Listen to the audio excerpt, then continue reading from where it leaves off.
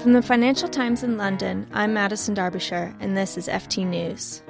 Millennial consumers like me, or those who fall in the 22 to 37 years old range according to Pew Research, are more health conscious than our parents were. We drink less alcohol and want to know both what is in the products that we buy and where they come from.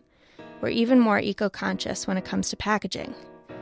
The FT's Consumer Industries editor, Scheherazade Dineshku, has been looking at the impact of these factors on the consumer packaged goods industry and joins me today to discuss. Scheherazade, it seems that millennials are more entrepreneurial when it comes to building these challenger companies that are taking on established food industry brands. Why do you think that is? What I think's happening is that a lot of entrepreneurs are seeing a gap in the market for their ideas and for their companies, a gap that probably has been there for a very long time, but thanks to digital technology can now be filled. So what you're finding is that you don't need so much money in order to build a brand or in order to advertise it. You can do it on social media, you can do it digitally, nor do you need a lot of money in terms of trying to get your brand into supermarket shelves. You can just bypass the supermarket if you want and go direct to consumers. And we've seen lots of companies that have grown up rapidly using that model. Okay. Well, it seems that the power of these small brands to disrupt the big food companies is relatively recent. When did the big companies start to notice? Yeah, it's an interesting question. I mean, it's been growing probably over a longer period than we think. It's probably been about a decade now. But what happens is that, one or two companies start growing, 3 or 4, 5, 6. The big brands think, well, these are just small companies. They're no threat to us. And then suddenly the snowball starts really rolling. And I guess it's probably in the last 3 or 4 years that we've seen the big companies sit up and take notice. And also one reason why they've done that is that they've seen their own revenue growth start to slow, and they've realized that one reason is because of the growth of these smaller companies taking market share from them. And how are they fighting back?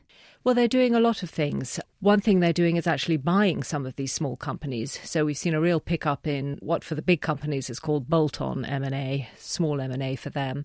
They're also trying to simplify and streamline their own operations so that they can react more quickly with their own products, the type of products that consumers would like. And they're setting up venture capital arms to try and spot new trends.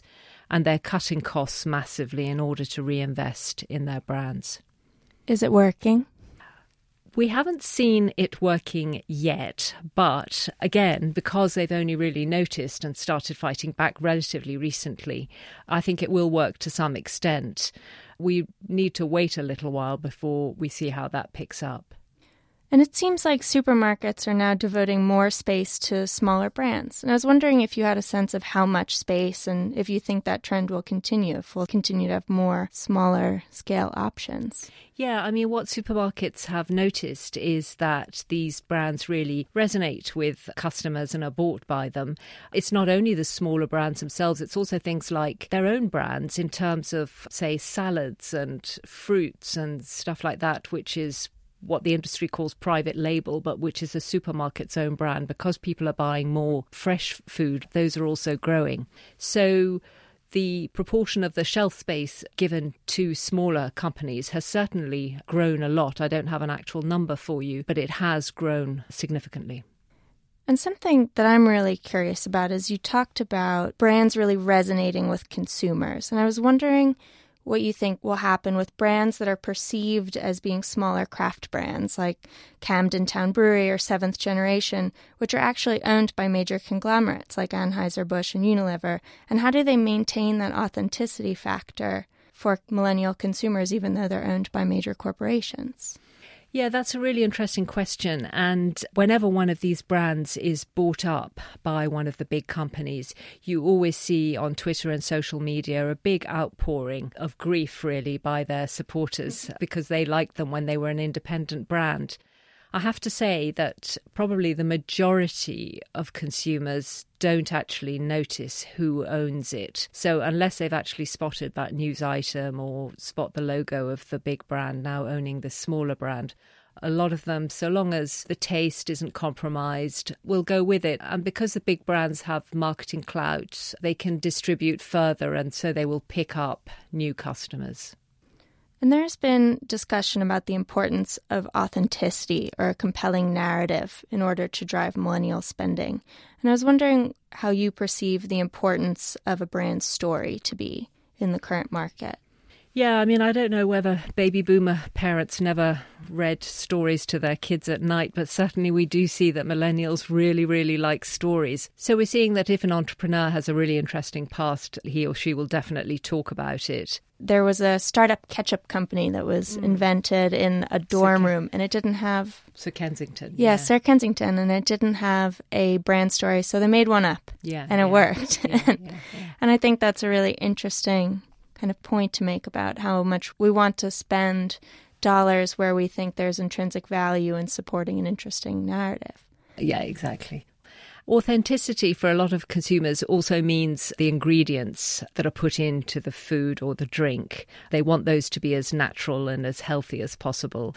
And authenticity can also, for a lot of millennials, mean something that has some kind of social purpose or doesn't waste natural resources or is environmentally friendly. That's all part of authenticity as well. And there has been research to show that products that are able to show that they are more environmentally friendly do actually do better than others. And what do you see as the role of social media in communicating these narratives to consumers? Well, social media has been really very important, not only in helping the companies to get off the ground and market themselves, but also no company, big or small, can ignore what social media says about them. And so they're very, very important from that point of view. And social media is also important when you come to vloggers and bloggers and people that are endorsing companies. That's another huge area that's grown and that, again, is very important for brands, big or small. So in this market, who do you think the biggest losers will be? The companies that we've seen suffering the most have tended to be some of the big US food companies, partly because a lot of them don't sell much to emerging markets, so they don't have that growth. They're very exposed just to the US. But also their brands are perceived, cereal companies, as tired and full of unhealthy ingredients. And although a lot of them are trying to turn that around, it's a question, again, of authenticity. If they're not seen to be doing it authentically, then customers would rather buy a smaller brand that does tick all those boxes. So is it the role of small brands to test out trends and then disappear? Or do you think any of these will prove lasting? Well, I'm sure a lot of small brands will grow and stay independent and continue to grow. I wouldn't say it's their role to disappear. Interestingly enough, some founders of these small companies have actually said that they set up and wanted to sell out to a big company in order, to become wealthy and possibly go on and set up another brand. So some of them have done that specifically, but others really want to hold on to what they have and continue to grow. I mean, BrewDog in beer would be an example of that. They've said they'll never sell out. Let's see. Thanks so much, Scheherazade. And thank you all for listening. We'd like to ask you a small favor. We're rethinking our podcast strategy at the Financial Times, and we're asking listeners to rate our podcasts and to tell us what you like and don't like about our shows. To contribute to our survey, follow the link in our show notes or go to ft.com/podcastfeedback and enter our prize draw.